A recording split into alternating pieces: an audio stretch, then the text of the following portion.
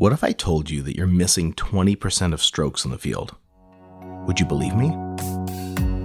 You're listening to 911 Cast, the no-nonsense EMS podcast. I'm Scott Topiel, and this week, it's all about stroke. Stroke is a time-sensitive emergency. During an acute stroke, about 2 million neurons die each minute. That's 120 million dead brain cells in just 1 hour, the equivalent of 3.5 years of accelerated brain aging. There are two basic types of stroke, hemorrhagic and ischemic. Hemorrhagic strokes occur when a blood vessel ruptures and bleeds into the brain. These are the wet strokes. An ischemic stroke occurs when a clot forms in one of the brain's blood vessels, blocking blood flow. These are the dry strokes. Ischemic strokes are the most common, making up almost 90% of cases. Hemorrhagic strokes, although less frequent, are more deadly, killing about half of their victims compared to around 25% for ischemic strokes. Both types of stroke can result in permanent, life-altering disability. Oh, and if you think you can tell the difference between an ischemic stroke and a hemorrhagic stroke just by the symptoms, think again. I've seen plenty of neurologists guess wrong. The only way to know for sure is with a CAT scan.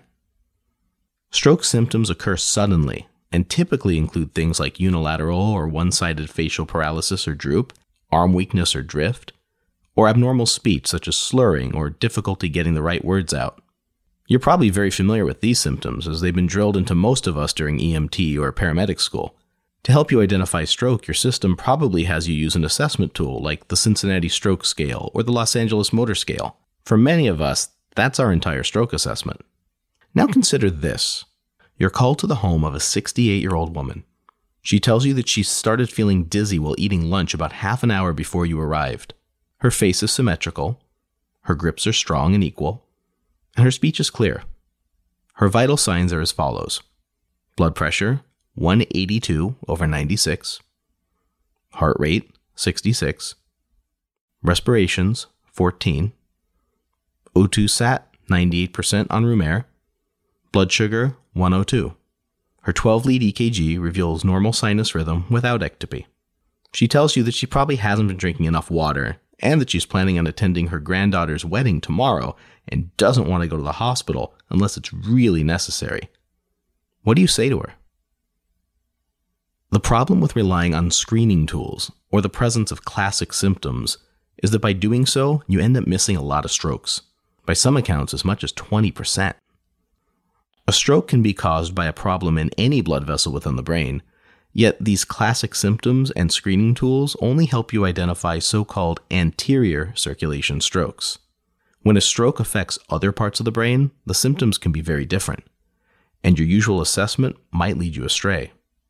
Posterior circulation strokes account for roughly 20% of ischemic strokes. This is a pretty sizable percentage, yet there isn't a reliable screening tool that you can use in the field to detect them. Common symptoms of this type of stroke include vertigo, slowed or slurred speech, balance or coordination problems, nystagmus, those strange rhythmic eye movements, or visual changes like blurred, double, or loss of vision. Let's talk about vertigo for a minute. Vertigo refers to the sensation of movement despite a person being still. This is different from dizziness, which doesn't involve a feeling of motion, but rather lightheadedness or feeling like the bottom's about to drop out. The reason I bring this up is because distinguishing vertigo from plain old dizziness is an incredibly important but often overlooked part of stroke assessment. Vertigo is a common finding in patients experiencing posterior stroke. In fact, sometimes vertigo might be the only symptom. One problem is that patients don't always know how to describe every strange sensation and use the same term, dizziness. While I generally don't like to give absolutes when it comes to assessment, this is an exception, so here it goes. Anytime a patient tells you that they're feeling dizzy, ask them point blank, does it feel like the room's spinning or that you're moving? Be sure to include the term room spinning, because patients commonly describe that exact sensation when experiencing vertigo.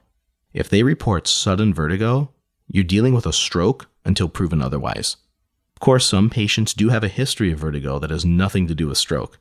In those cases, consider the possibility of stroke if they tell you that their current vertigo feels different than what's normal for them. Other subtle or atypical stroke symptoms to be on the lookout for include things like balance problems, unexplained sensations like tingling, burning, or freezing to part of the body, difficulty swallowing, a heavy feeling of the tongue, loss of the ability to sense temperature on one side of the body, ringing in the ear, or a sudden, severe headache with no known cause. If your patient has a history of migraines, this is worse than their worst migraine.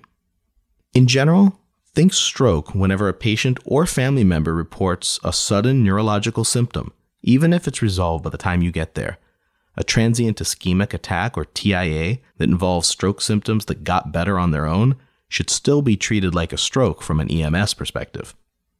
After identifying stroke, the most important thing you can do is establish a precise last known well time. This is the time when the patient was last known to be without any stroke symptoms. It's the time that the hospital will use to decide what treatment, if any, the patient will receive. We already know that time is brain. Remember, every minute the treatment's delayed means another 2 million dead brain cells. Stroke treatments are very time sensitive, and in many cases, there's virtually nothing that can be done for the patient once they exceed 4.5 hours with symptoms. So before you leave the scene, make sure you've questioned everyone to get this time right. If a patient tells you that they went to bed at 10 p.m. feeling perfectly normal and woke up at 6 a.m. with arm weakness, then 10 p.m. is their last known well time. But what if you ask their spouse if they remember if the patient got up in the middle of the night to go to the bathroom? What if they tell you that they saw the patient without any symptoms get up at 4 in the morning, then go back to bed? Now we've gone from 8 hours since the last known well to 2 hours. In other words, the patient may now be eligible for treatment, whereas they wouldn't have been before. Notice that I used exact clock times to describe the last known well. Never document or report relative times. If a family member tells you that the patient's symptoms started 30 minutes ago, verify what the actual time was, like 1:15 p.m., and from that point forward, always use that exact time. You'd be surprised how many times 30 minutes ago gets repeated after you leave the hospital, and before you know it, nobody knows when the stroke actually started. Also, if you can bring a witness with you to the hospital, that'll help the neuro team decide on treatment. If a witness can't come, get a good telephone number for that person to be reached and let them know to answer the phone even though they don't recognize the number. The information they provide to the doctors in the hospital is often used to decide how to treat the patient. Let's go back to our case of the 68-year-old woman complaining of dizziness while eating lunch. You question her more about the dizziness and she tells you that it came on suddenly and it feels as if the room is spinning. Despite not having any other obvious neurological deficits, you tell her that the sensation she's feeling could be caused by a type of stroke. Note her last known well time is 1 p.m., and convince her to go to the hospital, where she's found to be experiencing a posterior circulation stroke that's successfully treated with the clot-busting medication TPA. EMS providers are taught to recognize common symptoms associated with anterior circulation strokes, but many strokes affect other parts of the brain and can present with subtle or abnormal symptoms that are easily missed. These strokes are just as important as ones that cause facial droop, extremity weakness, or slurred speech. By rapidly identifying stroke symptoms, establishing a precise last known well time, and ensuring transport to an appropriate stroke center, you increase the likelihood that a patient can receive treatment, potentially sparing them from lifelong disability or even death. That's it for this week's episode of 911 Cast. Please subscribe and consider reviewing us on iTunes. A big thank you to our friends at One Kit First Aid Kits for sponsoring us. Check out their professional-grade first aid kits and complete first responder kits at buyonekit.com. That's BUYONE kit.com.